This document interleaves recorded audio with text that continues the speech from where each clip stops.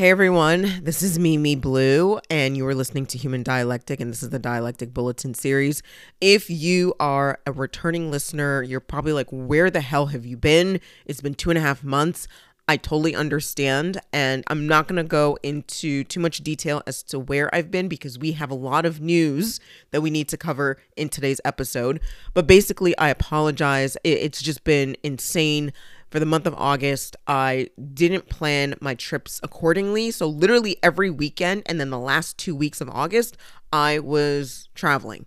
And though it was great, I planned it poorly. It was really bad. I could not do a podcast on the road. And then when I finished my last trip, I got sick for about 3 weeks. I've never been that sick before. And you may be knowing some people who are getting sick, but it's been unusual because people have been sick for a long period of time. I caught something. I got whatever it was. The strange thing is I did not have any type of nasal congestions. It was a horrific cough. So anyway, that's what has happened to me. And now I'm just getting back on this bandwagon. There's so much that has transpired the past couple of weeks, ever since August. I mean, going back to the Hawaii fires. And today we're going to touch on a lot of topics, including what is most important, the conflict in the Middle East between Israel and Palestine. They're calling it the Gaza Strip, but it's really against the Palestinians. I want everybody to understand that I'm going to present information without actually inserting any emotion in here. I'm not saying that I'm trying to be indifferent, but there are a lot of people who are reacting to the situation in a very illogical way. And you have to study the facts. You have to understand how this could have happened if Israel has the strongest or one of the strongest militaries and secret intelligence agencies. Okay? It does not make any sense how this happened. So I want to break down what information has come up the past week, because if we don't stop and think and start asking hard questions, we are all going to end up in a world war. For Americans who've never been in a war before, don't think that you can just sit behind a laptop and you're going to be okay. This is going to be a world war that nobody has ever encountered before.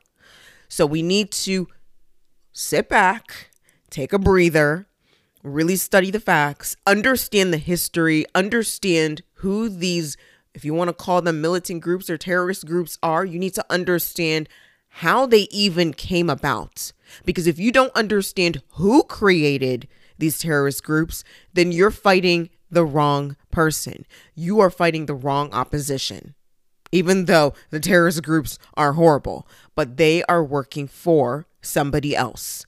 So we need to take a step back and really understand and rationalize what's happening here. We also need to talk about Hawaii. There are some ties to this as well. Literally the same forces doing the same thing in Middle East. And now, previously, well, I shouldn't say now, but previously it was in Hawaii. All the same forces. We're going to talk about the economy. The economy is literally at the brink. I do not know when the collapse is going to happen, but it's really bad. There are certain facts and numbers that I need to present to everybody. Going into the holidays, do not overspend. Do not overspend. Be very meticulous on where your dollar is going, because trust me, next year is going to be very bad. Of course, we have the elections that are coming up. I really don't know if we're going to have the elections. I thought we were not going to have 2020, but we did. But I don't know. I could be wrong here. So there are a couple things that we need to talk about. But of course, I want to get into the conflict that's happening right now, and how else to begin it, or at least begin that topic, is at least by educating all of you before you come to some type of conclusion. So the first thing you need to ask yourself is, who is Hamas? Who do they work for? Who do they report to or take commands from? And who created Hamas? Okay. There are going to be links in the description of this episode. So if you think I'm bluffing, you can go right ahead and take a look at them, or you do your own research. But you need to understand the different terrorist groups, right? You have Hamas, which is tied to the Palestinians, not really the group of Palestinians, but they're associated with Palestine. Hezbollah, which is associated with Lebanon. You have ISIS, which is associated with Iraq. Al-Qaeda, which is associated with Pakistan. And then you have the Taliban associated with Afghanistan.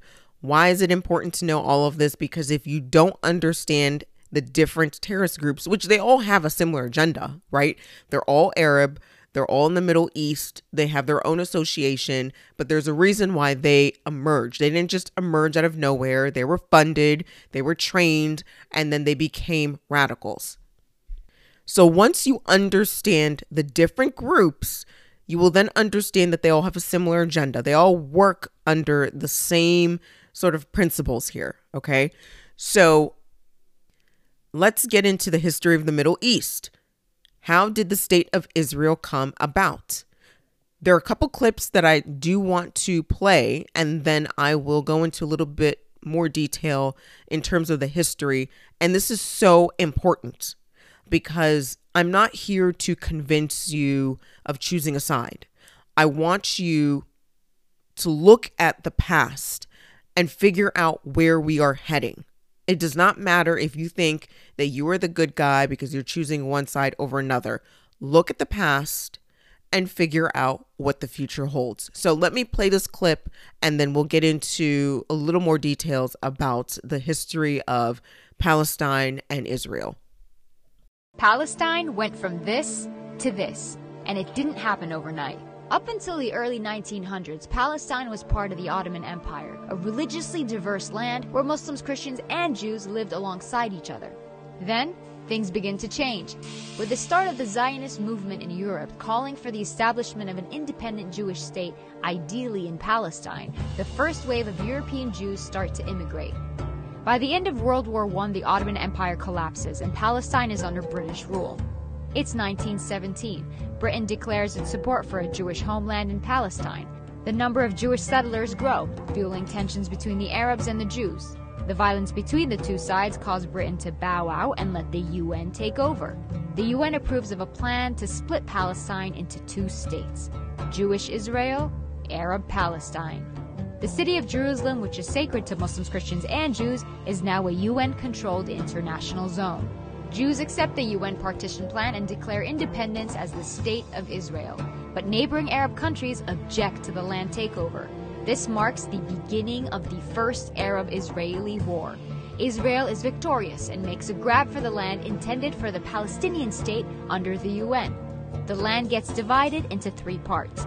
Jordan occupies the West Bank and East Jerusalem, Egypt occupies Gaza, and the State of Israel takes 78% of historic Palestine, including West Jerusalem. 700,000 Palestinians become refugees as a result, and the day is remembered as Al-Nakba, the catastrophe. It's 1967. The Six-Day War breaks out between Israel and neighboring Arab countries, and by the end of it, the map looks something like this. Palestine is now fully occupied by Israel. Despite the absence of a formal peace treaty, things start simmering down. Then Israelis start settling into Gaza and the West Bank, resulting in an Israeli-Palestinian struggle that gives rise to the PLO, the Palestinian Liberation Organization. Their main goal? To liberate Palestine from Israel by any means necessary. Fighting goes on for years. The PLO eventually accepts dividing the land between Palestine and Israel, but the conflict doesn't end there. More settlers make their way into Israeli-occupied Palestinian territories. The international community considers this illegal. The frustration of the Palestinians leads to an intifada. As a result, Hamas is born, a political movement determined to fight against Israeli occupation of the West Bank and the Gaza Strip. The United States, Israel, and the PLO signed the Oslo Agreement to split the West Bank into three sections. Area A, under full Palestinian control. Area B, under joint Palestinian-Israeli control. And Area C, under full Israeli control. But the solution creates a problem. Area C contains the majority of West Bank's agricultural land, water, and minerals. Palestinians have limited access to these. Further peace talks prove unsuccessful. Palestinians lose hope, resulting in the second intifada, and Israel begins building walls and setting checkpoints to control Palestinian movement. It's 2005. Israel withdraws from Gaza but continues settlements in the West Bank. Hamas gains power in Gaza and splits from the Palestinian Authority, seeing it as being too secular. The West Bank and Gaza are now under separate leadership. Israel imposes a blockade restricting any form of movement by land, air, or sea. It's 2017, and this is the current situation of Palestine. There are solutions on the table, but will we see them implemented in our lifetime? So that was a brief version, a 3-minute clip, roughly 3-minute clip of the conflict between Israel and Palestine. But there are layers to this history. You got to understand how a lot of these states came about, including Israel. You also have to understand the relationship between the Jews, the Christians, and the Muslims. So I'm going to touch that just a little bit because it can get a bit confusing. But these are things that you need to understand because it's going to connect the dots. So first, we need to understand the Middle Eastern region and how it has been a focal point and also an important agenda towards the Zionist movement. Now, when I say Zionist, it is not to denigrate the Jews, even though there are people who use that term. The Zionists are essentially the elite crust of the Jews, just as in the States, they consider themselves the elite or the 1%. These are folks who feel that they are the enlightened ones. They are the ones who can establish order or can create policy or can drive international affairs and relationships. They think that they are the chosen ones and therefore they can do whatever the hell they want. So when I say the term Zionist, that is what I am referring to. I'm not trying to be anti-Semitic here. I'm literally using the same terms that they have in their white papers, how they call themselves, but people don't understand definitions. They don't understand history. So I'm going to read an article entitled The Greater Israel, and you're going to hear a clip afterwards that's from that documentary. But this is what the article states. When viewed in the current context, the war on Iraq, the 2006 war on Lebanon, the 2011 war on Libya, the ongoing war on Syria, not to mention the process of regime change in Egypt, must be understood in the relation to the Zionist plan for the Middle East. The latter consists in weakening and eventually fracturing neighboring Arab states as part of an Israeli expansionist project. Greater Israel consists in an area extending from the Nile Valley to the Euphrates. The Zionist project supports the Jewish settlement movement. More broadly, it involves a policy of excluding Palestinians from Palestine, leading to the eventual annexation of both the West Bank and Gaza to the state of Israel. Okay? Are you following me? Greater Israel would create a number of proxy states. It would include parts of Lebanon, Jordan, Syria, the Sinai, I don't know if I pronounced that correctly, as well as parts of Iraq and Saudi Arabia. Greater Israel requires the breaking up of the existing Arab states into small states. And they've been doing this, and this is not the article now. They've been doing this very strategically for the past 15, 20 years. For most Americans and pretty much everyone around the world, as you remember 9/11, okay? 9/11 was a staged event. People did die, okay? I'm not saying that people didn't die. There were a lot of casualties. There were a lot of fatalities as a result of that. However, 9/11 was intended to get the U.S. into the Middle East. And you can see that we destabilized a lot of the nations in the Middle Eastern region. We even went straight to Libya, killed Gaddafi. In Egypt, we had the Arab Spring. And so you can see this trend. We tried to destabilize Syria, and it wasn't as successful. When Obama came in, he was droning the hell out of the Middle East.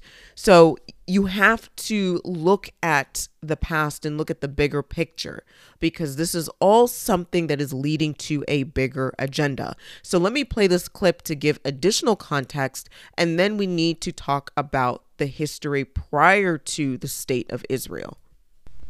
Oded Yanon. Oded Yanon is the Israeli scholar who put forth the paper, A Strategy for Israel in the 1980s. And in that paper, it's a plan that's outlined to basically divide up the Arab world, and Iran too, I believe, into smaller states, with the idea that smaller states are weaker states and therefore easier to dominate and control. The goal is divide and conquer. If people are pitted against each other and fighting each other, then they are basically, their attention is diverted, and it's easier for the empire power to take the resources and subjugate the people, and then you have colonialism. Oded Yanon put forth such ideas that Israel should use its military power to destabilize and fragment Israel's enemies. This was put forth, as I said, in 1982 during the Begin administration, when, of course, Begin did invade Lebanon, and perhaps that was, though it failed, some historians have contended there was a broader plan intended there to affect more of the Middle East to advance Israeli security. I might say that the late Israel Shahak translated Yanon's study and into English, and the name of the translation was The Zionist Plan for the Middle East. Now, after 1996, the neoconservatives started to emphasize that the threat wasn't simply to Israel, but it was a threat to the United States, that there was a terrorist threat from the Islamic and Arab countries and groups in the Middle East, that the United States had to do something about it. The fundamental threat, they emphasized, came from Saddam Hussein in Iraq. Just want to point out that in both Yanon and Study and A Clean Break, there was an emphasis on attacking Iraq first, that Iraq was a key, let's say, a geostrategic location for Israel to destabilize all of its enemies in the Middle East. So in this paper, there's basically, it was a right-wing proposal, but nevertheless, you see it coming to pass today with the proposal to divide Iraq into three parts, which is not what Iraqis want. The majority of Iraqis want the occupation to end. They want the restoration of Iraq. Eastern Libya was where the Libyan Revolution began. The first protests on February 17th occurred here.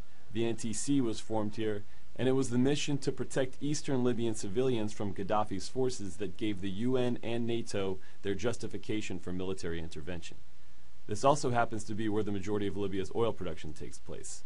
Libya was divided into three provinces in the post-independence era, with the eastern province, known as Cyrenaica, hosting the country's economic capital in Benghazi.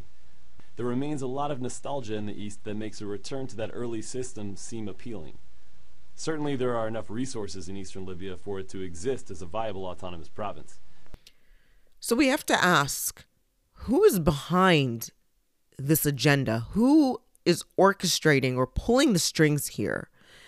And as much as I want to say that it is the CIA, it is also Mossad, okay? Israel is creating an issue and trying to resolve it. And we will get into the details as to why their security failed. It should have never failed.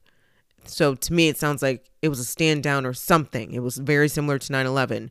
But we need to understand who is behind all of this. This isn't something that they just magically started planning in the 80s. It's not something that they just magically started planning shortly after World War II. This is something that has been in the works for quite some time, and there are specific empires, Great Britain being the sole one here. Empires in the past have wanted this for a very long time. They wanted this conflict, and they've orchestrated similar events in the past. Now, before playing this clip, yes, there are the Khazarians. If you're not familiar with the Khazarians, I would suggest that you do separate research on it. There's just not enough time to discuss it now. But the Khazarians used to own a large portion of Europe. And the Khazarians are also known as the Bowers, who then changed their name to the Rothschilds. And you know who the Rothschilds are. But they have a very integral part in all of this. However, the clip that I'm about to play is just tying in Great Britain and the origins of this conflict. It really does go back even further than that, because you're dealing with the Knight Templars and how they've eventually evolved, or how they have some type of association with the Khazarians and the Rothschilds. It's very complicated. I'm trying to simplify this as much as possible, but let me play this clip regarding the origins with Great Britain and how they were involved in this entire mess. The bitter struggle between Arab and Jew for control of the Holy Land has caused untold suffering in the Middle East for generations. It is often claimed that the crisis originated with Jewish emigration to Palestine and the foundation of the State of Israel. Yet the roots of the conflict are to be found much earlier, in British double-dealing during the First World War. This is a story of intrigue among rival empires, of misguided strategies, and of how conflicting promises to Arab and Jew created a legacy of bloodshed which has determined the fate of the Middle East.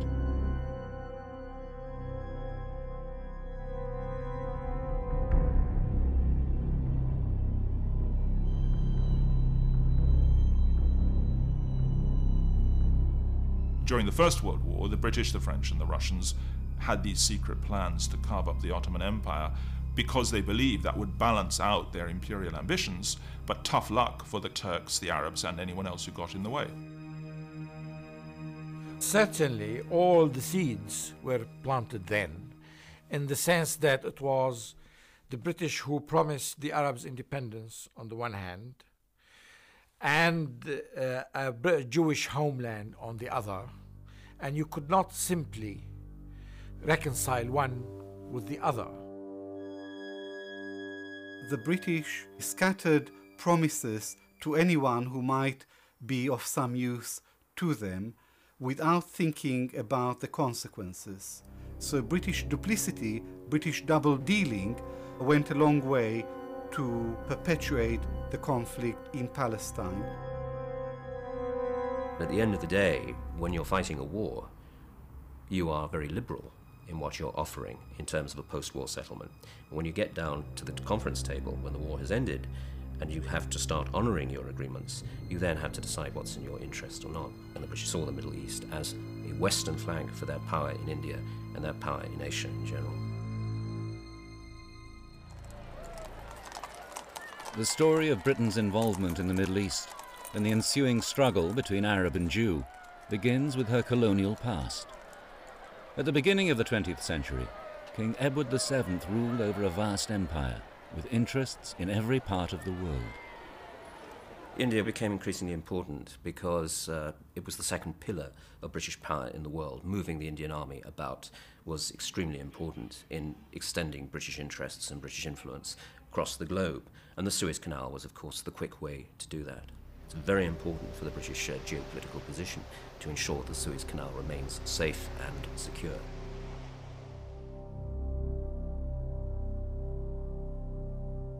With this aim in mind, Britain had become the only European power to establish a major foothold in the Middle East, in the principalities around the Persian Gulf, in Aden, and in Egypt.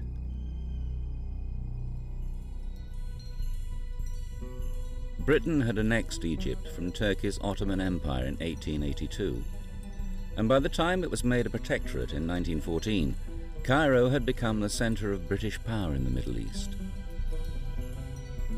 The presence of imperial troops in the region was of vital strategic importance, for the Ottoman Empire under Sultan Muhammad V was in alliance with Britain's much-feared rival, Germany. Together with the Austro-Hungarian Empire, These countries made up the Central Powers, and pitted against them were the three allies, Britain, France, and Russia. So we went back in history to understand how we got to this point, and clearly we now have a little bit of clarity as to where we are heading. And I hope you understand that there are different tribes. I didn't talk about the Sunni and the Shiites, but they're essentially one of the same. They're both Muslims, okay? They're of different Arabic tribes. However, they do not like each other. Of course, with different tribes, there will be conflict. There shouldn't be conflict, but that's the situation. But now you know that there are different militant or terrorist groups, and those terrorist groups all have some link to Mossad, the CIA, MI6. They all have connections. And usually these groups are created to destabilize a region. And then, of course, the Western civilization will come and swoop in and try to save the day or insert somebody that they feel that they can control in a position of power. In this case, you have Hamas, and Hamas is directly linked to Hezbollah, which I said is associated with Lebanon, and Lebanon takes orders from Iran. If you are still following me, because this is really deep, why should we be concerned about Iran? Now, Iran has an alliance with Russia right now. As you've noticed the past couple of years, they've become very friendly to Russia and China. They also have developed nuclear weapons, and that couldn't have happened without Obama. If you remember, right before he left, there was a plane that took cash. I think it was a ridiculous amount of cash. It was like couple $100 million in cash, dropped it off in Iran in the middle of the night, and that was handled by Valerie Jarrett. Valerie Jarrett was born in Iran, and she has an allegiance to Iran. Obama has an allegiance to the Muslim Brotherhood. And we all know, if you have eyes and can critically think, that Obama is running the Biden administration. And in August, I think it was August or September, it's out actually in September, on September 11th, Biden released $6 billion, which was frozen it was frozen in, I think it was South Korean or North Korean accounts, one of the Korean accounts, in exchange for American hostages. I know it seems like I'm bouncing all over the place right now, but these are all connections, and this is why it's very important. Let me play a news clip so that you can get a better understanding of how all of this is connected. Those buttons. Now, to start with, it's not a secret that Iran has been backing Hamas for many, many, many years now. Despite the fact that Iran is ruled by a Shia Muslim regime and Hamas is a Sunni Muslim fundamentalist organization, in this particular case, it doesn't seem to matter. Iran has been backing Hamas in their fight against Israel for decades now, with some estimates, by the way, showing that the Iranian regime sends Hamas somewhere around $100 million per year, which is then used for weapons, training, and just general funding. Now, there have been some infighting between Hamas and the Iranian regime during the Syrian civil war, but that was a relatively short period of time, and generally, Iran has been a staunch supporter of Hamas in their fight against Israel. And this latest attack, well, it appears to be no different. Although right at this moment when you have the fog of war, the level of involvement that Iran actually had in this attack, well, it depends on who you ask. And so on the one side, you have senior members of both Hamas and Hezbollah who spoke with the Wall Street Journal, and they said the following, quote, Iranian security officials helped plan Hamas's Saturday surprise attack on Israel and gave the green light for the assault at a meeting in Beirut last Monday. Officers of Iran's Islamic Revolutionary Guard Corps had worked with Hamas since August to devise the air, land, and sea incursions, the most significant breach of Israel's borders since the 1973 Yom Kippur War. And this, frankly, would make sense, because it's potentially this Iranian involvement in the planning process, going all the way back to at least last August, which might help to explain why this assault, which was multifaceted and very tightly coordinated, flew completely under the radar of Israel's intelligence agencies. The article continues, quote, details of the operation were refined during several meetings over in Beirut attended by Islamic Revolutionary Guard Corps officers and representatives of 4 Iran-backed militant groups, including Hamas, which holds power in Gaza, and Hezbollah, a Shiite militant group and political faction in Lebanon. And so, according to these senior officials from within both Hamas and Hezbollah, Iran was heavily involved in the planning process leading up to the surprise attack over the weekend, with several in-person meetings taking place over in the capital city of Lebanon, which is Beirut, between Iranian military officials and representatives of both Hamas and Hezbollah. And this account of theirs, it was substantiated by both a European official as well as an advisor to the government of Syria. Also, when speaking on this particular subject just yesterday, you had Israel's ambassador to the United Nations say the following, quote, "We know that there were meetings in Syria and in Lebanon with other leaders of the terror armies that surround Israel, so obviously it's easy to understand that they try to coordinate. The proxies of Iran in our region, they try to be coordinated as much as possible with Iran." However, this behind-the-curtain Iranian involvement is actually publicly being denied by all the actors involved, except for Israel. For their part, Mr. Mohammad Murdawi, who is a representative of Hamas, he said that they planned the attacks on their own, and he added that, quote, "This is a Palestinian and Hamas decision." Likewise, you had the spokesman for the Iranian mission over at the United Nations say that while Iran supports the actions of the Palestinians, they did not actually direct them. Here was his statement specifically, quote, "The decisions made by the Palestinian resistance are fiercely autonomous and unwaveringly aligned with the legitimate interests of the Palestinian people. We are not involved in Palestine's response as it is taken solely by Palestine itself." However, these statements from the Iranian government should very obviously be taken with a grain of salt because, well, it's to their benefit to fly under the radar in terms of their actual involvement. The current Iranian regime, they very openly wish death to Israel, but in the eyes of the international community, well, it's to their benefit to deny any direct involvement with the most recent attacks. Although it is really worth mentioning that denying involvement, well, it did not stop the Iranian government from publicly celebrating the attacks against Israel over on their state TV stations. Take a look.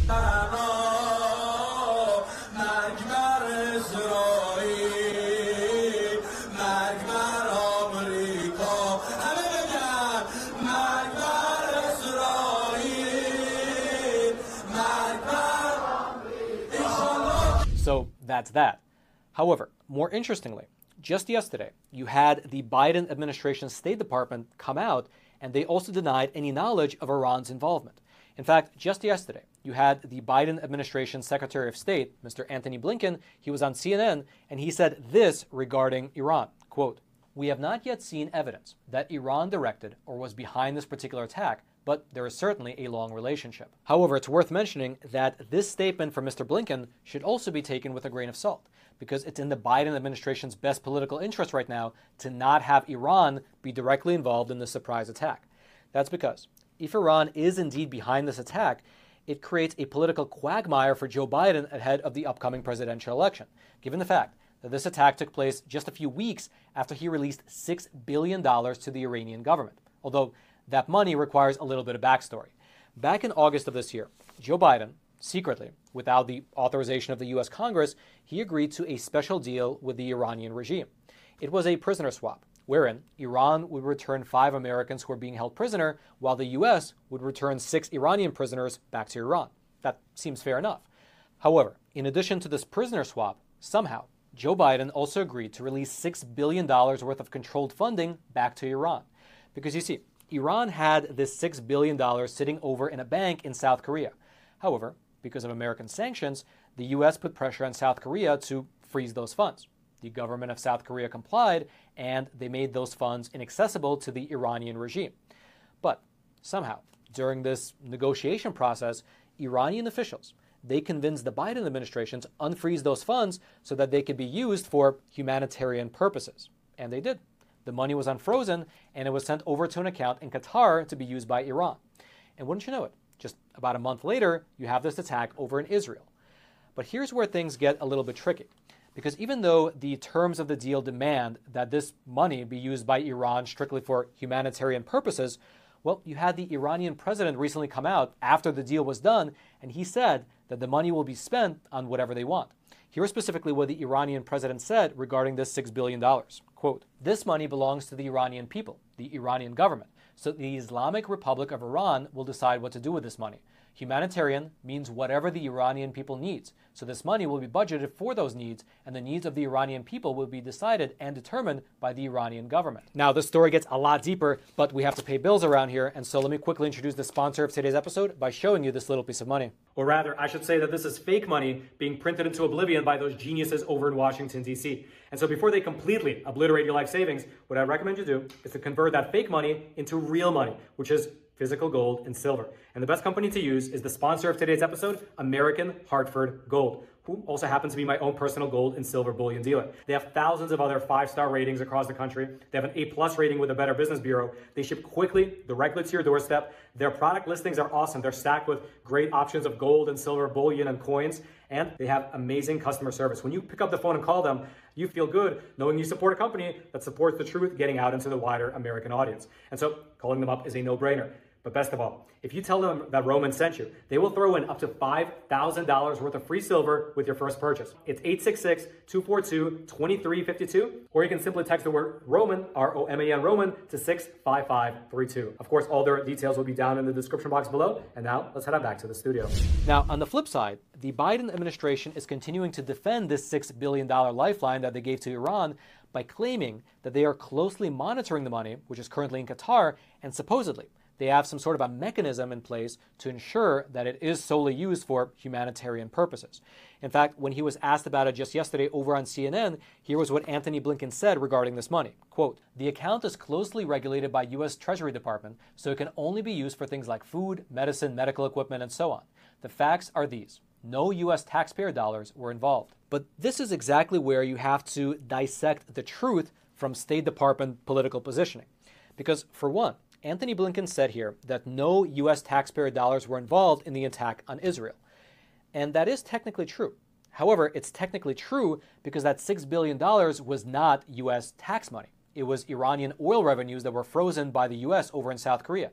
And so if you release the funds and Iran uses those funds for terrorism, you can still claim that no U.S. taxpayer dollars were involved. But that does not mean that the $6 billion were not involved. Regardless, though, the other point that the State Department is failing to consider when making such broad sort of statements is that money is fungible. It can easily move from one pocket to another. And so, just as an example, the Iranian regime now knows that they have $6 billion waiting for them in escrow over in Qatar to be used on things like food, medicine, building schools, and so on. That's great, because they can now use their own money that they had previously allocated to things like food, medicine, and building schools to instead fund terrorism. And so then, the State Department, they can tell us that everything is great because the $6 billion is being used on food and medicine, but what they're not telling us is that an equivalent amount of money within Iran that was already allocated for food and medicine is now being used to potentially fund the Hamas terrorists over in Israel. And frankly, the Iranian government is not shy about this. Here is, for instance, a video of the Iranian parliament from the year 2020.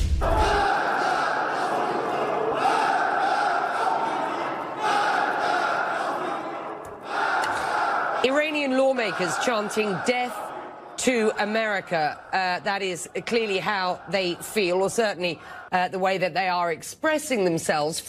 I don't know about you, but after watching that video, well, I feel compelled to give those people another $6 billion myself. I'm sure nothing will go wrong. Regardless, in the coming days and weeks, as you listen to the Biden administration State Department reiterating time and time and time again that they have no knowledge of Iran's involvement, well, consider taking that with a grain of salt, because it's in their best interest for Iran to not be involved. If you'd like to go deeper into the story and read some of the sources from today's episode regarding the involvement of Iran, as well as this whole $6 billion funding fiasco. Okay, so I had to just stop it there. Are you still with me? Are you following the bouncing ball? Because it is really deep. And this is why I mentioned that we should not get emotional. If you have this context, you are going to understand what the next steps will be. They want a world war, okay?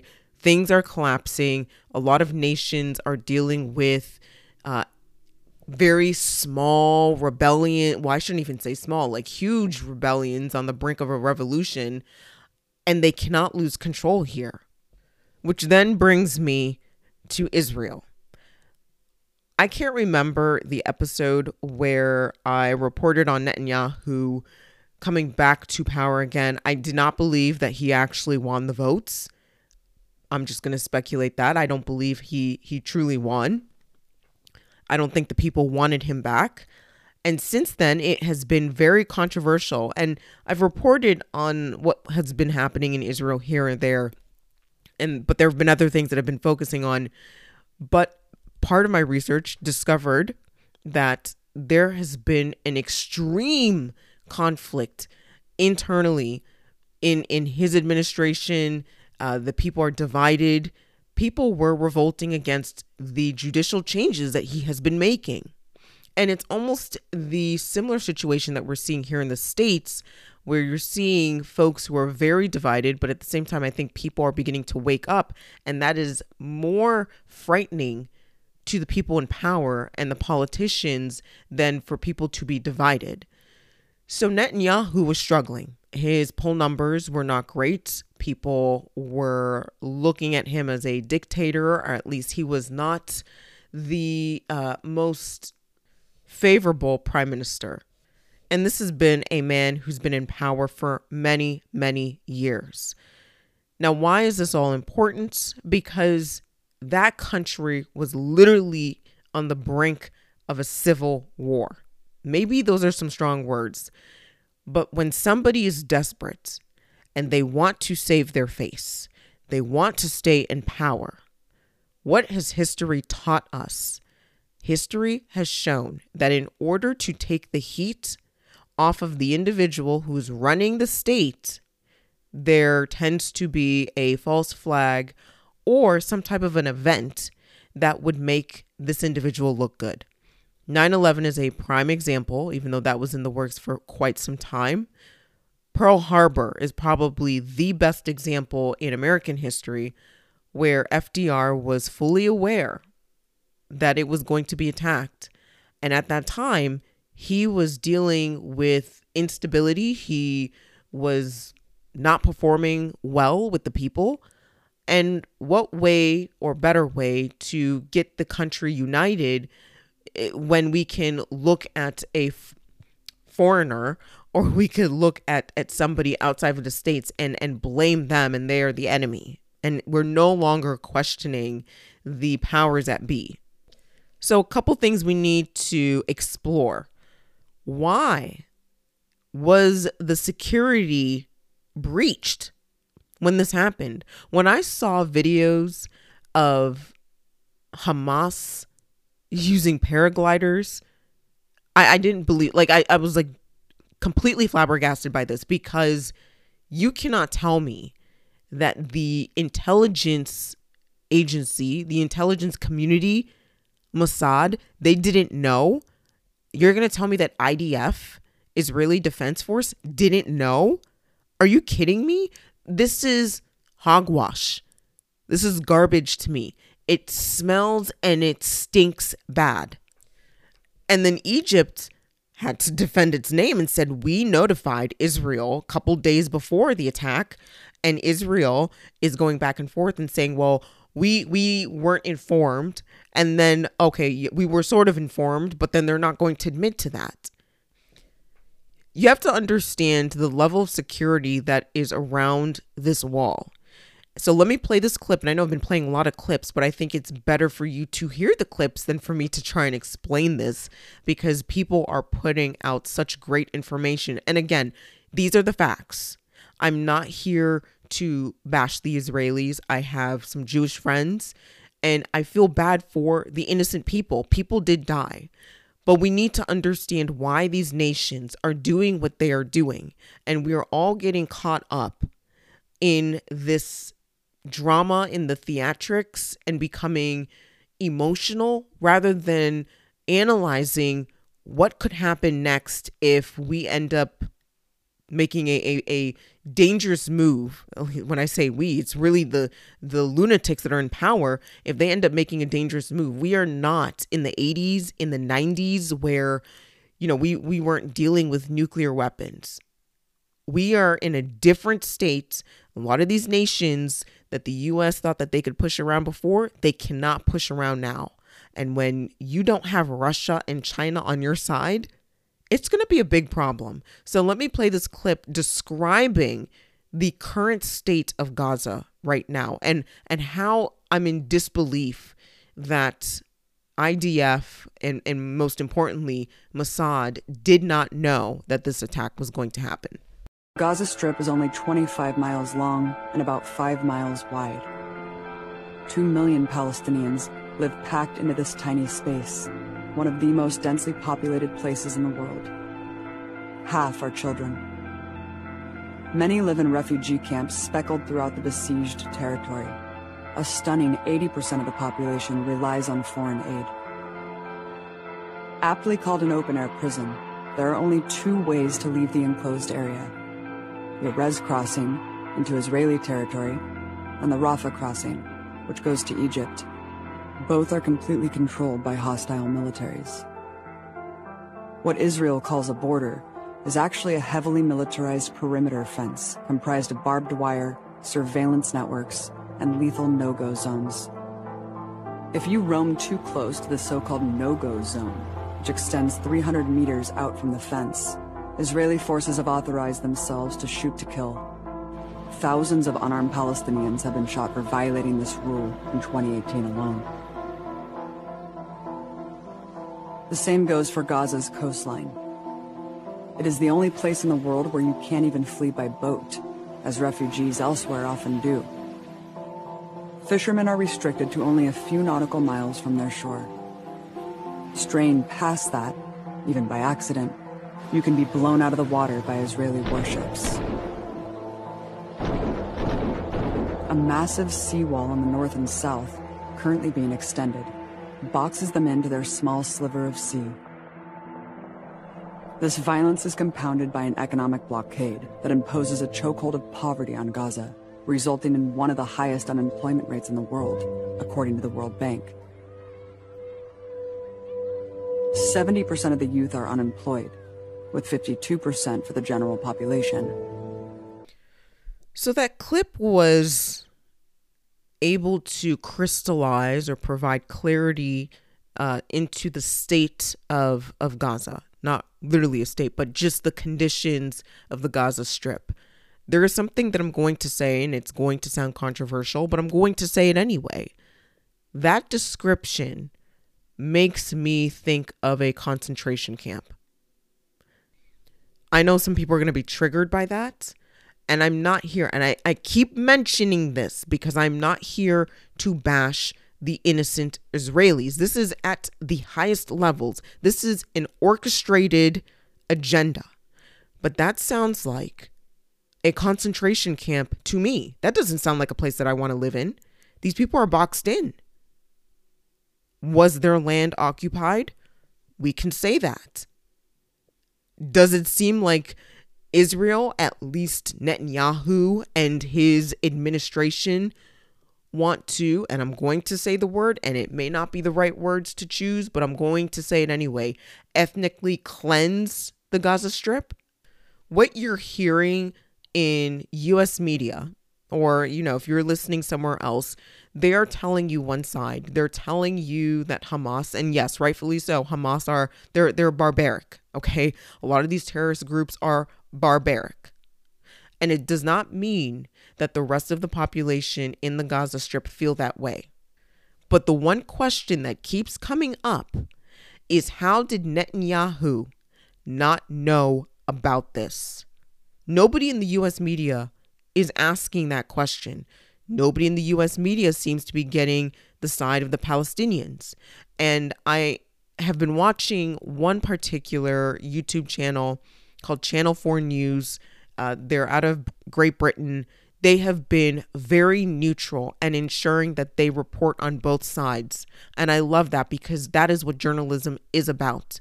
But we are not getting true journalism. We are getting propaganda. We are getting folks like Lindsey Graham and Nikki Haley who want to essentially bomb the entire area. Why are they so hell-bent on us going to war? By the way, I think Nikki Haley disqualified herself as being a legitimate or qualified president of the United States. She's insane. I never really liked her, but she showed her true colors. So why are they pushing for war? And most importantly, why are they not giving you both sides or giving you the truth? Of course, you're not going to hear the truth. That's why you go to different or alternative news or different podcasts. Let me just play this final clip. And I know I've played a lot of clips here, but it's to give you a perspective, a well-rounded perspective. And maybe some of you will say you never reported much on the Israeli side. I do not condone violence in any way. I really don't. But I do not believe that bringing the U.S. into another war when we've been illegally funding Ukraine, all that money is now gone. We don't have much ammunition. The military that we have right now is a fraction of what we used to have. Okay, we are not ready for this. We don't want this. At least the American people don't want it. At least if you are awake.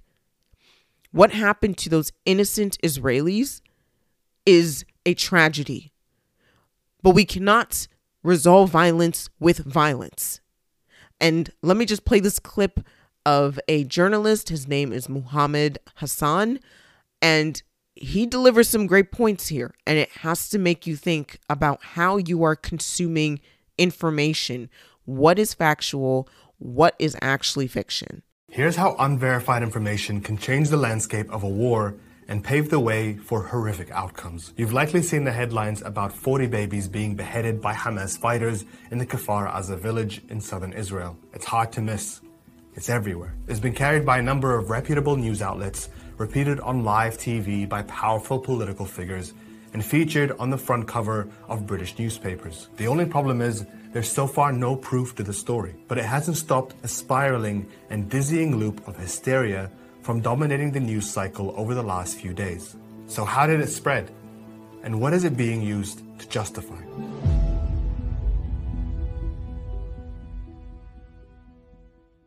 This story was first reported by the Israeli news outlet I-24 on Tuesday. During an on-the-ground report in the kibbutz of Kfar Aza, an Israeli reporter first mentions the incident. David, it's hard to even explain exactly just the mass casualties that happened right here. In fact, the Israeli military says they still don't have a clear number, but I'm talking to some of the soldiers and they say what they've witnessed as they've been walking through these different houses, these different communities, babies, their heads cut off. That's what they said. Nicole Zedek later clarified that the claim came from one of the Israeli commanders she spoke to. We walk door after door. We kill a lot of the terrorists. We are stronger than them. They are aggressive. They are very bad. They cut head of children, cut head of women, but we are stronger than them. The claim was immediately picked up by other reporters.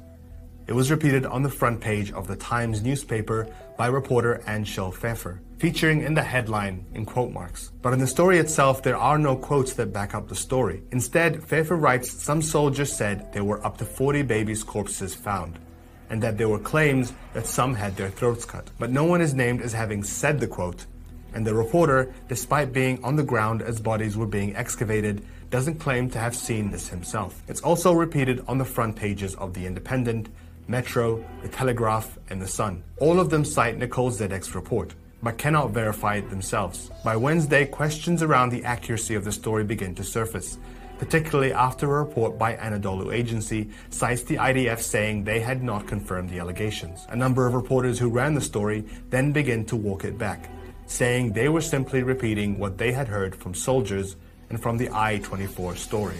By the evening, the story had changed again, with CNN announcing they had confirmed it with Israeli Prime Minister's office. We have some really disturbing new information out of Israel. The Israeli Prime Minister's spokesman just confirmed babies and toddlers were found with their heads decapitated. No, we had been hearing reports that this had happened, but now we are getting this confirmed directly from the Israeli Prime Minister's office. But that seemed to have been picked up from an interview between Tal Heinrich, the spokesperson from Benjamin Netanyahu, with LBC, where she cites the same source as the initial story, soldiers on the ground. When you listed the unconscionable atrocities that took place in that kibbutz, You did say that babies have been decapitated. Can I take that as confirmation then? Because that currently is being reported as reported action. That has actually happened, has it? Toddlers, babies. I can tell you that they, some of them, heads were cut off. This is what we're hearing from from soldiers on the ground, and yes, they cut off heads. They cut off heads. Then, on Wednesday evening, the US president repeated the claim during a live broadcast, saying he had seen the pictures himself. I've been doing this a long time. I never really thought that I would see and have confirmed pictures of terrorists beheading children. I never thought I'd ever... Anyway.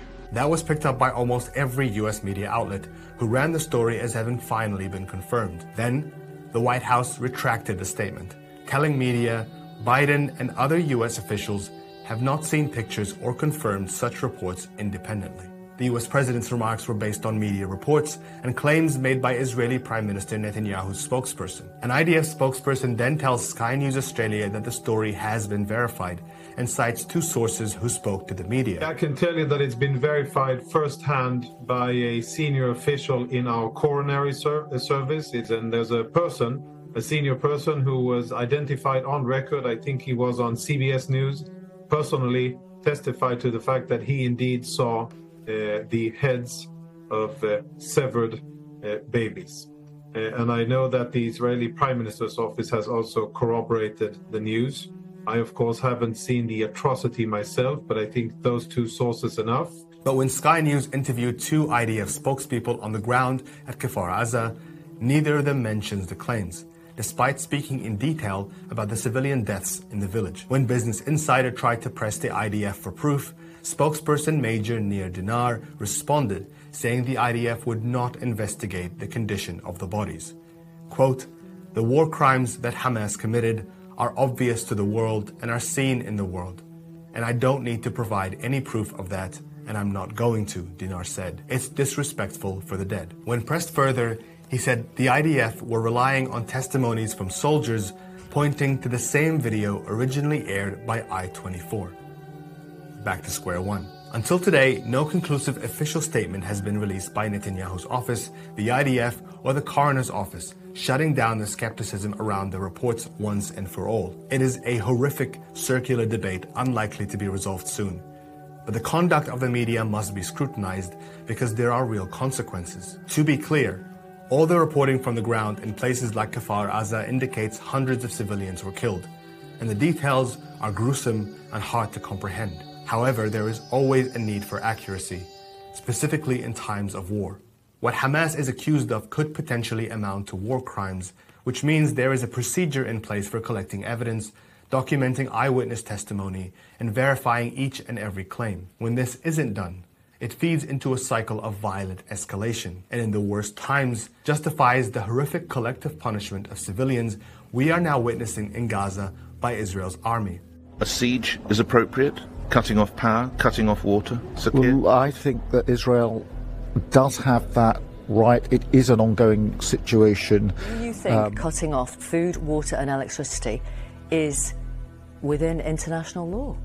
I think that Israel has an absolute right to defend itself against terrorism. That's not the question I asked. It is an answer to the question that you've asked, and I think it's an appropriate one at this time. Hamas is a bunch of animals who deserve to be treated like animals. Which they know is going to result in a massive reprisal, in a right, justified, completely supported by the West reprisal. And we are unequivocally in support of the State of Israel as they deal with that threat, and they have the absolute right to defend themselves. It isn't about semantics, the minute details of what did or didn't happen. It's about how stories like this one are being used to silence the criticism of Israel's response in Gaza. The cutting off of water, electricity and food to more than 2 million people, the relentless and indiscriminate shelling of entire neighborhoods, infrastructure, border crossings, shelters, school. At least 20 families have been extinguished. Thousands more are farewelling each other and preparing to die, knowing there is no way out. This is what is happening right now. Whenever these realities are put to officials, they rebut them by citing the news reports, the ones that haven't been properly verified, but whose impacts have already dominated this war. Hundreds of children have died. There's blockade on fuel. We actually lost 1,200 people that murdered. We are living close to monsters, to inhuman people. And we are fighting for our home, and we will win. Are you seriously keep on asking me about Palestinian civilians? What's wrong with you? Have you not seen what happened? We're fighting Nazis. Israel's army has a history of strategic use of unconfirmed reports. In 2021, during the 10-day bombing raid of Gaza, a number of news organizations, including the New York Times, published a report of a ground invasion of Gaza by Israel, citing an IDF tweet. But that wasn't true. A few hours later, the IDF clarified it had been a miscommunication, but it wasn't. Israeli news reports later described it as a ruse by the IDF to trick Hamas into giving up their positions. And they knew that international media would amplify the statement. Last year, when veteran Palestinian reporter Shireen Abu Akleh was killed while covering an Israeli raid on the city of Jenin, IDF accounts published videos of Palestinian militants claiming that they had likely killed her. That report was picked up by international media.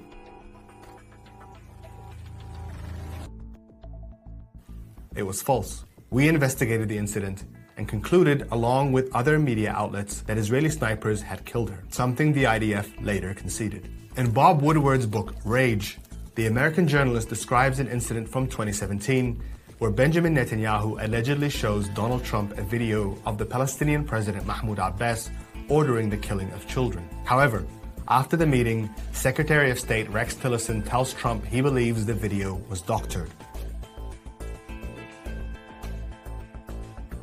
Just this week, another instance of unverified footage being released and shared by government sources. The video claims to show a police interrogation of a Hamas militant admitting to the rape of women and children. On Wednesday, it was published and shared by multiple Israeli government accounts, including by a foreign ministry spokesperson. مظبوط شو بدهم يسووا؟ يوسخوا فيهم يعني ينيلوهم كلمة بس هذيك. وليش أخذوا الأولاد الصغار الأطفال؟ عشان سخنوهم. Then it was deleted. But not before it had spread like wildfire across social media. Despite this repeating pattern, many journalists continue to take information fed by Israeli soldiers as fact. And when these misleading reports become headlines, it allows Israeli officials to shut down public debate about its military protocols, especially those in clear breach of international law. This is how misinformation spreads in times of war. It is how armies and governments can seek to manipulate media to alter public perception. And when journalists don't fulfill their obligations to rigorously fact-check claims before they publish them, it leads to disastrous consequences. Here's an example.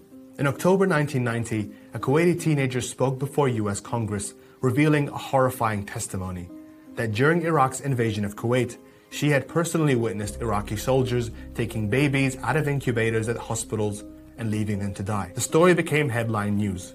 It was corroborated by Amnesty International.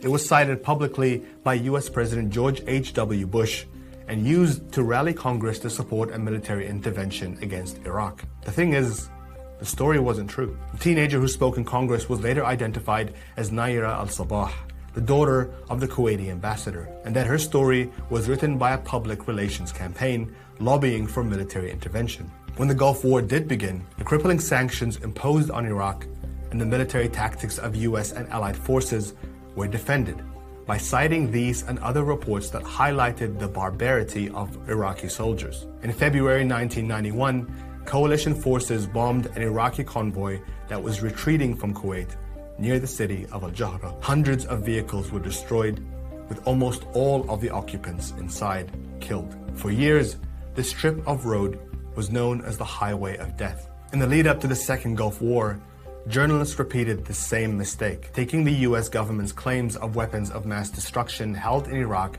at face value, allowing them to be used as justification for the invasion and occupation of Iraq. Again, as we now know, there was never any evidence. But by the time the truth came to light, more than 1 million Iraqis were dead, more than 5 million children orphaned, and an entire region permanently destabilized. Headlines matter. And in war, the battle over headlines is a fight to control the narrative. Journalists must always hold their head above the fray. It is our job to distinguish fact from fiction, because the words we publish matter, and their impacts cannot simply be retracted. This week is a perfect example of what happens when journalism fails.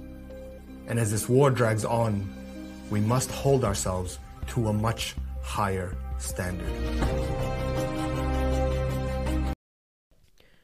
Okay, I've made my point. I've stated as much as I can to educate all of you on the situation. It is not an easy topic to process. There's definitely more information than what I've delivered in this episode. We do need to move on to other topics that are correlated to this in some way, because this is happening as a result of failed attempts to bring lockdowns, to destabilize the US at this point. So now they need to take us to war. My final thought on all of what I just presented is that you cannot trust the media. I think I've said that multiple times here, and that's one of the reasons why I started this podcast, but you cannot trust what you see or hear from the mainstream media. They are not there to educate you. They're not there to provide the facts, to tell the truth. They are there to produce an outcome, to produce a response. And remember, this is all about free will. I know I have to tie it back to spirituality here, but your response generates some type of energy or outcome. And that is what they want you to do. They want you to hate the other side. They want you to exhibit hatred. This is, there are folks here who've never even been to the Middle East, let alone they've never been to Israel. They've never been to, Palestine. They've never been to Jordan, Saudi Arabia, Egypt. You guys don't even know anybody there. I mean, if you do, great. But most Americans, I think it's like 50% of Americans don't even have a passport. And yet I see people online wanting to bomb folks without even thinking rationally, like what the consequences would be. Do you understand that we can have folks bomb us here? We don't agree with what the politicians are doing, but they seem to be the voice of reason for the United States. So the whole point is that we have to be careful with how we react to these situations. This is not easy for anybody, and you can't stick your head in the sand and think that it's going to go away. It is going to be diabolical. It is going to be a very dangerous time, but with more knowledge, you can equip yourself and avoid some of the mistakes that have happened in the past.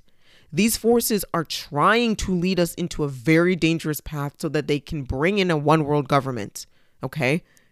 That one world government would mean one central currency. It would make sure that all nations are militarized. Martial law is everywhere. Is that what you want? Is that what you want? Well, think twice about it, because if you keep promoting this, taking a side, hating the people, that's what they want. And they want it to all collapse. So if you want to call me names because I want peace, I'm not trying to play dumb here. I do want peace. I know you want to be able to live in your home and be with your family or your friends or your loved one, and you just want to have a peace of mind. What's wrong with that?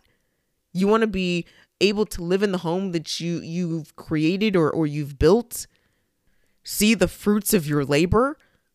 There's nothing wrong with that. So why should I advocate for war? I don't want war. But guess what? This war is not going to be like any other war, because World War III is supposed to be the final one and the most destructive one. And that has been said in many occult writings. This is it. Can we stop it? Okay, so now you know my position. I don't want this. But I'm thinking rationally here, and I just want people to be educated on the events that are happening right now. So how am I going to transition into the next topic? How are they related? Okay, let's talk about Hawaii. For those of you who may not be familiar with what happened, on August 8th, I shouldn't really say all of Hawaii, it would just be more Lahaina, had experienced these wildfires. Now, I literally, for a minute, thought this is unusual for Hawaii. Like, it was the same reaction that I had regarding Canada's wildfires and then Australia's wildfires. It seemed unusual, but I could not put my finger towards it. Like, I could not figure out what was off about it. Shortly after these wildfires happened, things started emerging that were very unusual. Locals were saying that certain roads were blocked, so they were unable to escape. There was footage of people running into the ocean. I thought, this is freaking unusual. What's going on here?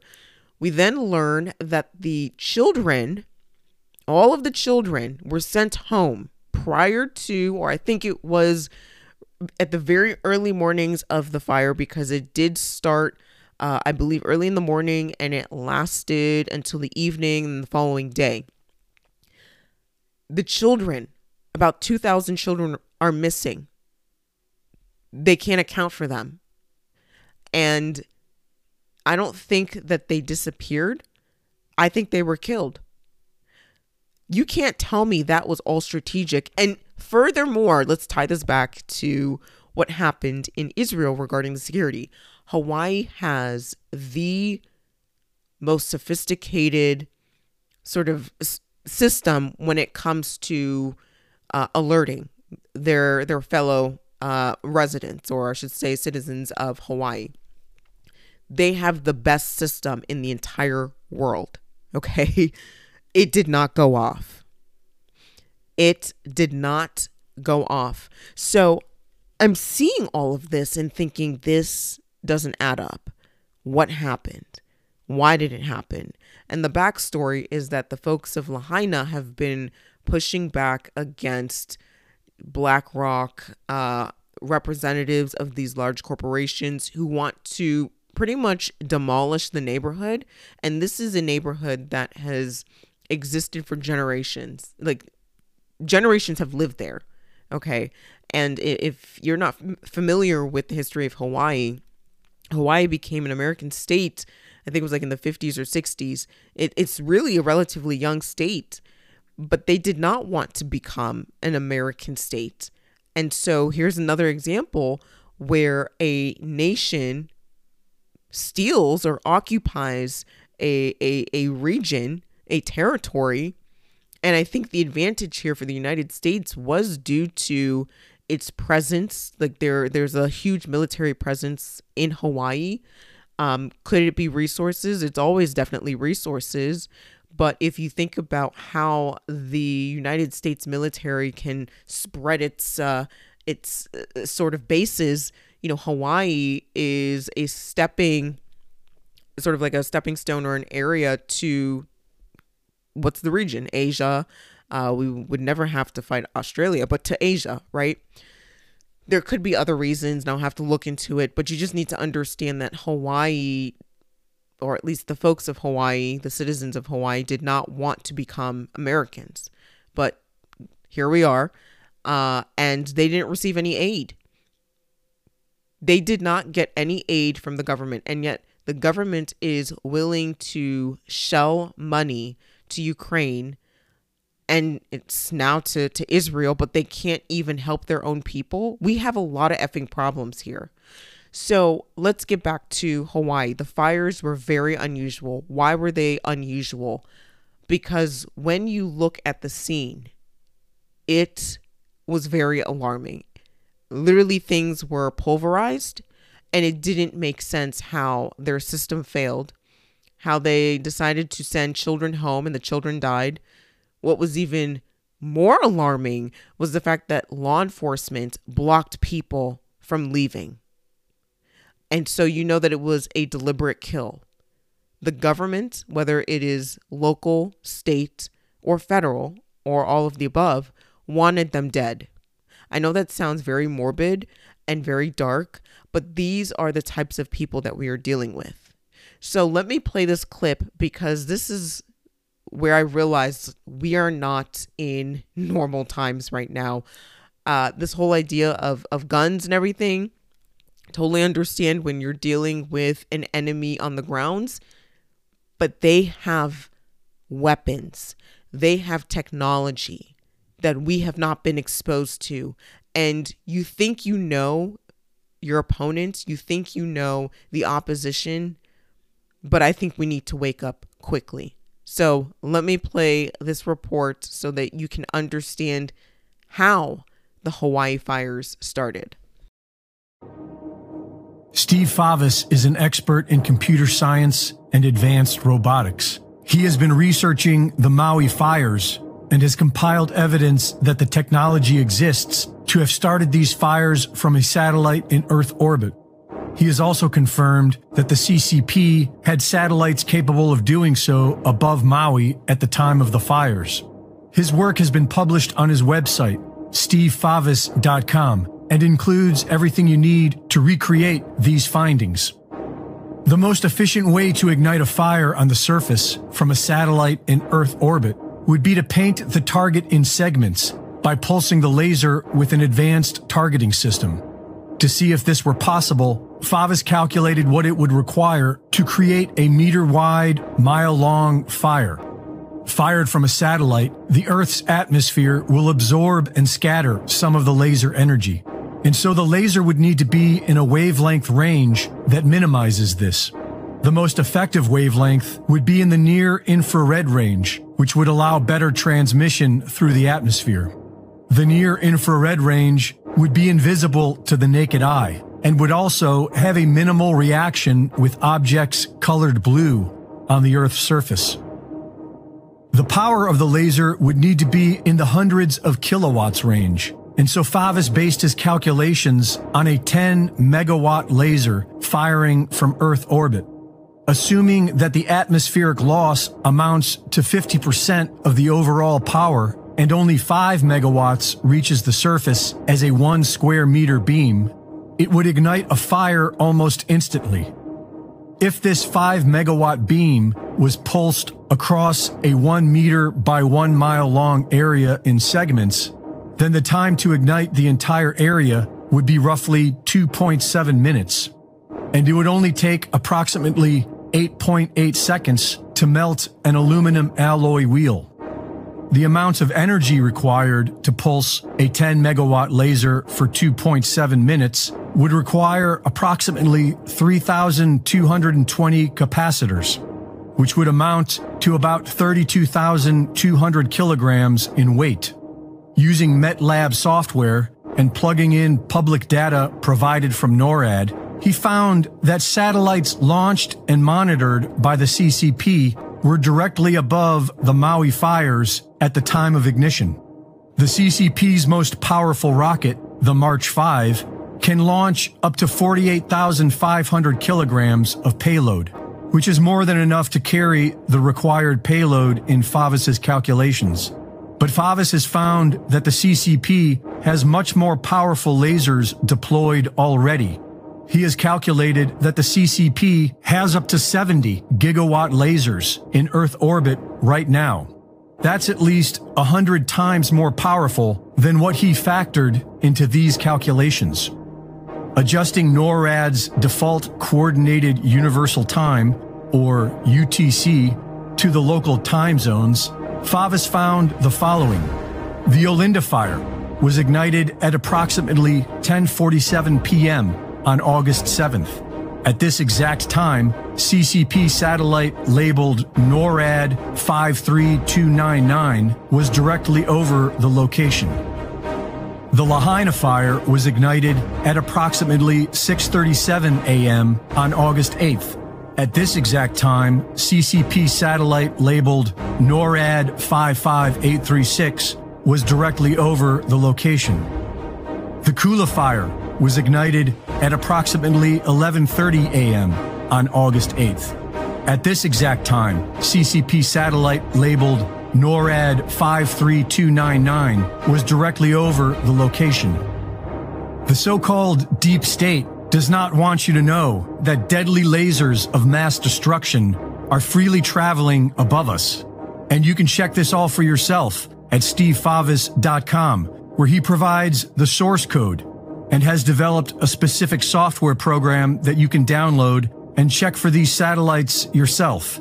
And it's a very short program. It's only maybe like 15 lines of code using existing satellite tracking software that's available online. So I'm going to play the scenario here. Let me just show you what you're looking at here. Satellites always use UTC, and if you can see here, the time in most interest is in Honolulu on August 8th between 4 to 10 a.m. And the UTC time here conversion, it's really confusing converting time zones, is about right here. So this is the area right here I want to focus on as far as when these fires were reported in Maui. As you can see right here, this is 4 a.m. to 9 a.m. basically. And I'm going to play the simulation here. This is the time that's reported in UTC, so be sure to be aware of UTC time difference. But this satellite so far, which is under the 5728 NORAD CAT ID, NORAD tracks these things. This is all publicly available GPS data. The telemetry data is for NORAD 57288, and it's an unknown payload launched by CCP. And the payload's large enough to host a space-based laser, and the physics are proven on my website at mrrobots.com/lasers. So I'm going to play the video now, okay? I'm going to clear the screen now, and then I'm going to play the video.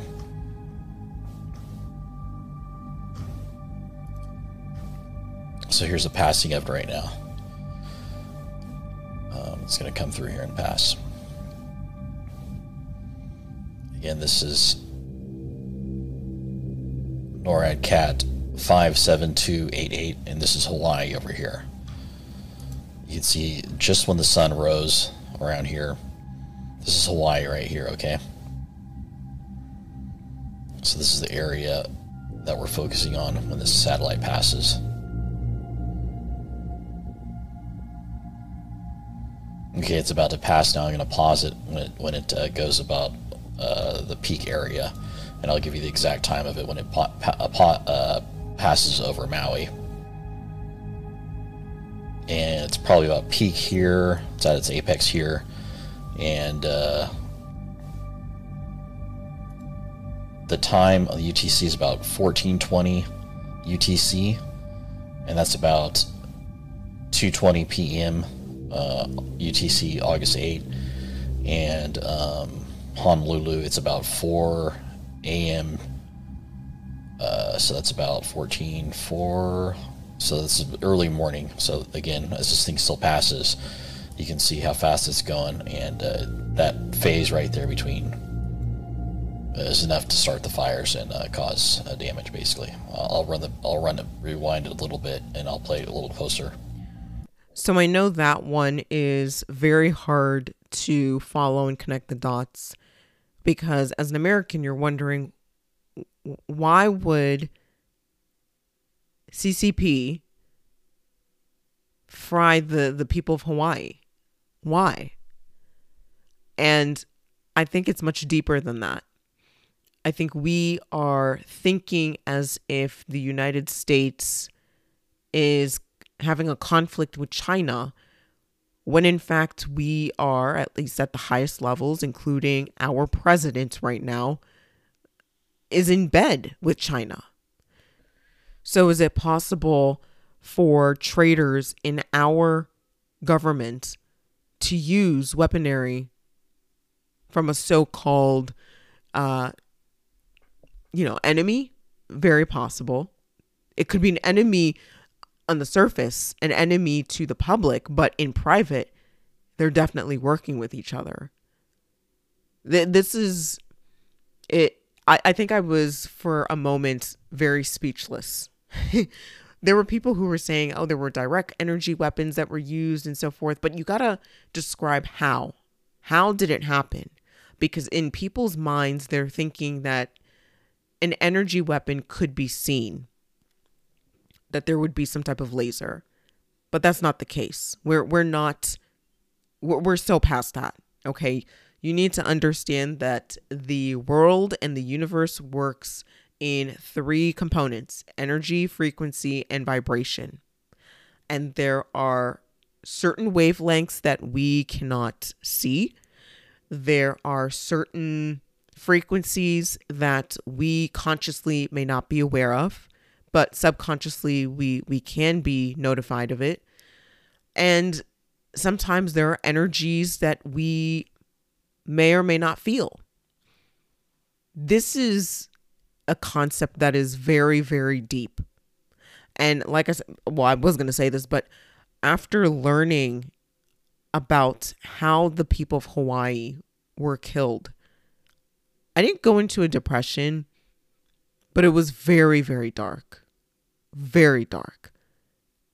I mean, if you want to talk about one of the worst ways to die, imagine being, and I hate to put it bluntly, fried to death. It's really hard, especially when I heard this clip, because I can't even imagine. I cannot imagine the terror that people endured. So let me just play this clip and then we can move on to something. I wouldn't say it's a little bit lighter, but it wouldn't be as heavy as this topic. So let me just play this clip so that you can grasp really the true tragedy of this. And I know folks have sort of moved on from this topic, but these are things that we need to continue asking. Why did the government fail our people like this? Fast as I can. I'm a flight attendant. I'm in Maui. I got picked up by my shuttle driver to go to the hotel earlier, and he was just explaining all the tragic events, obviously, that have happened this week in Maui with the fires. He was saying that the news isn't even covering the gifs of it, and that the news has only confirmed 103 bodies dead as of today, and they have already confirmed here on the island of Maui that over 480 people have been confirmed dead. They're only 13% through the town of Lahaina with going through the houses to find the dead bodies. He is volunteering his time going into the homes to collect the bodies. He works part-time at the morgue, and he is just, the stories he told me, you guys, of what he saw and what he witnessed during that time is absolutely gut-wrenching. He found so many children and moms holding each other, infants, toddlers, the unimaginable, husbands and wives, whole entire family members in a room just huddling together, burning to death. He's collecting, it's all bones, so he's grabbing the bones with the ash, shoveling them into body bags. They have no more room on the island in the morgue, so they are shipping in containers to hold these body bags. People were running into the ocean to escape the flames. The flames came so fast, burnt all the boats, and went over the surface level of the ocean and was just burning people left and right. People were burning in their cars. I mean, this is absolutely tragic, and the news hasn't even come close to covering what's really going on here on the island of Maui. The link to donate is in my bio. Please don't donate to Red Cross or FEMA. More information is below. And that last point she made about donating, she is 100% correct. Do not ever donate to the Red Cross or to FEMA. That money never makes its way to the victims. I will mention this one thing, and I forgot to mention it when I was speaking about the casualties in Israel and in the Gaza Strip. The numbers that the media reports to you about the number of folks who died, I want you to understand that that number is always on the lower end of the scale. When they started reporting the number of deaths in Hawaii and the number kind of stopped, I didn't believe it for a fucking second. I knew that they were covering it up.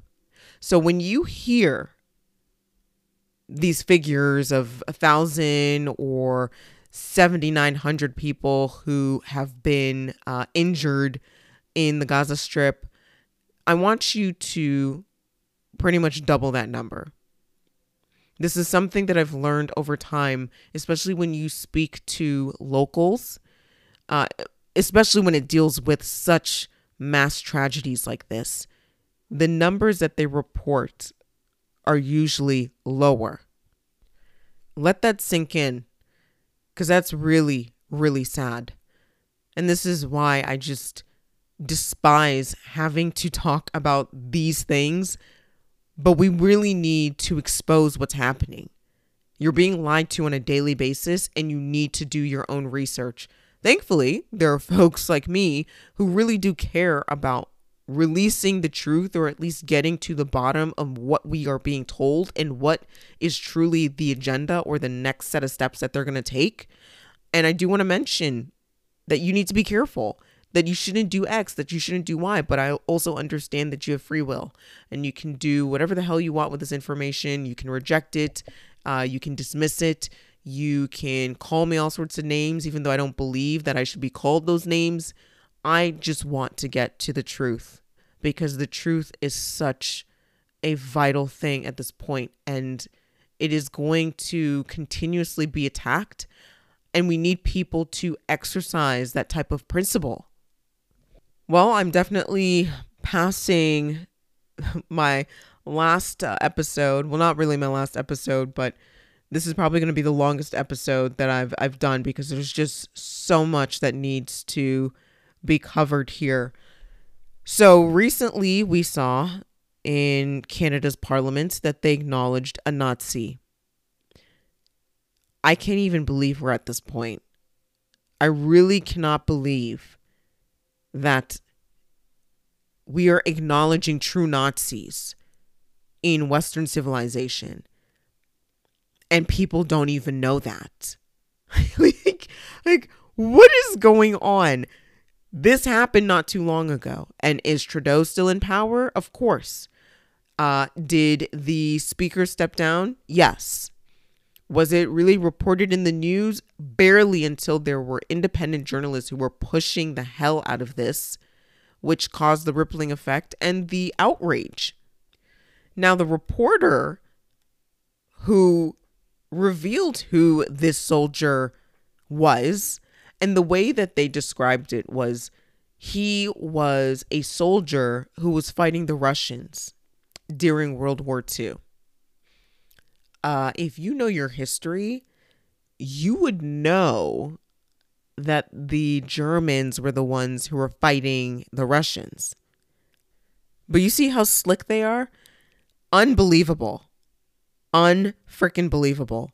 So the reporter who revealed this Nazi's identity, and he's a British reporter, well, guess what? He got arrested. He got arrested. But the so-called Nazi, nothing has happened to him. This is so Twilight. I just don't even know. Like, this is the Twilight Zone. This is the freaking Twilight Zone. I don't know what to think anymore.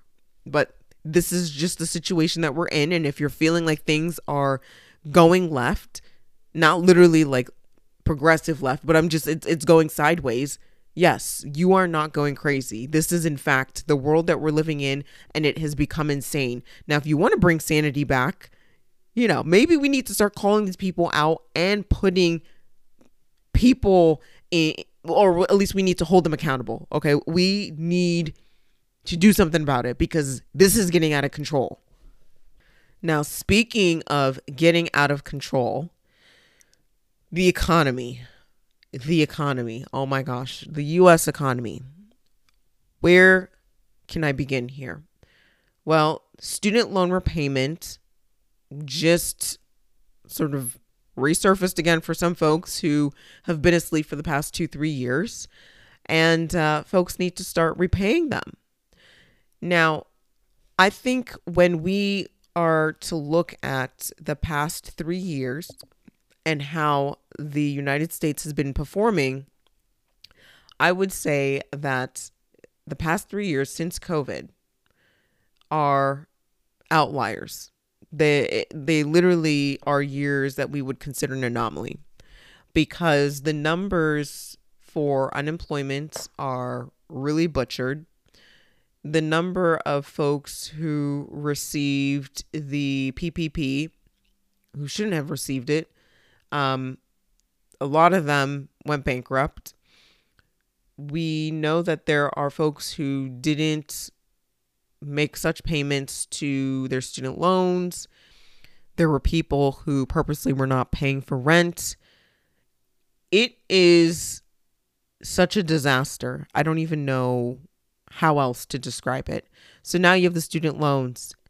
We have folks who are financing their vehicles and paying $1,000 a month as a sort of like a car note. I'm not even joking. There are people who are making monthly payments of $1,000 a month towards their vehicle. That's what they finance their vehicle for. So you're telling me that there isn't going to be a collapse, especially the destruction of the middle class, where people are paying cars that they can't afford and they're not worth what they are really. Like I would never pay $40,000-$50,000 for a, what is it, Honda Accord, like a basic sedan. You can barely find a new car that is less than 25 or 30,000 now. So people are paying for cars that they can't afford. People's houses are becoming more expensive. People now have to pay their student loans, which, by the way, I've realized that there are a lot of people, or at least the students who took out loans, they have variable interest. That is very alarming. That is so alarming. But it's even more alarming that they would take out a loan for $100,000, $90,000, $50,000, $200,000. Yes, you can probably debate and say, hey, if they went to medical school or if they went to law school, maybe that's justified. I can understand some of those occupations. But if you did liberal arts, why did you go to Yale or Harvard for liberal arts? You could have went to a community college. Well, let alone, why did you even do a liberal arts degree? And now you are in $100,000 in debt. And it's really mind-boggling when you look at some of these videos on YouTube and people talk about how much money they are in debt. Or you can go on TikTok. It's heartbreaking, but at the same time, it's like you should have known. I know the banks are predators, but what made you think that you should be obligated to $100,000? And for the folks who believe that their student loan is going to be forgiven, Biden is buying votes, okay? I always thought that there was a catch to this student loan forgiveness situation. There are some people, I guess they're income driven and they had their loans forgiven. Well, guess what? There's a little catch to that. If you are living in a state that will tax you, because I guess now that is deemed income, they're going to tax you and they're going to send you a nice little bill. And I also know that there are states that are considering changing laws so that they can collect those taxes off of that loan forgiveness. And by the way, the federal government is going to send you a nice little bill after 2025. So you're cheering now, but you're not going to like it in the next couple years. Oh, by the way, I happened to look at Argentina and just wanted to understand how they are right now, because if you didn't know, a couple months ago they hit 100% inflation. Guess where they are right now? Do you know what their inflation rate is? 130%. 130%. In my next episode, we're going to go a little bit deeper into Argentina because I don't understand why it hasn't collapsed, but it is going to collapse. There's no way that you can walk into a grocery store and then the price is, let's say, $2.50. And by the time you get to the cash register to pay for that product, it's double the amount. That's what's going to happen here. It's what happened in Zimbabwe. But I'll get into that into more depth in the next episode because it's really something that I need to spend 30-40 minutes on. Now, I was going to talk about the Trump indictment because I really believe that it's important for everybody to see the blueprint that is being played right now, which is going to be implemented for anybody that opposes the leading party, or we should just say the globalists, the establishment, essentially anything against New World Order. But I'm going to wait until the next episode to kind of break that information down, because this episode has been very heavy in terms of information that's been thrown at you. And we are pushing 2 hours. So I'm going to pause on the Trump indictment, and there's obviously more news that needs to be covered in the next episode, but I'm going to wrap it up right now. I hope you've learned a lot of material. This is why it's so important for you to do your own research, your own investigation, come to your own conclusions.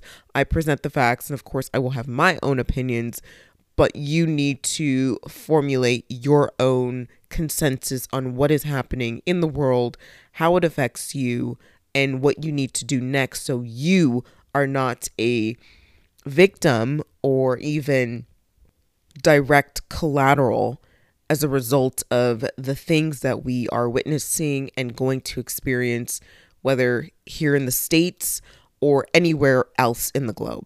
So thank you for listening to this episode. I know I've been out for quite some time. It's just been really hectic. Again, I am committed to this, and I am very thankful for your support. Please, please, please be safe. It's getting really crazy out there, but I will be speaking to you guys in another episode.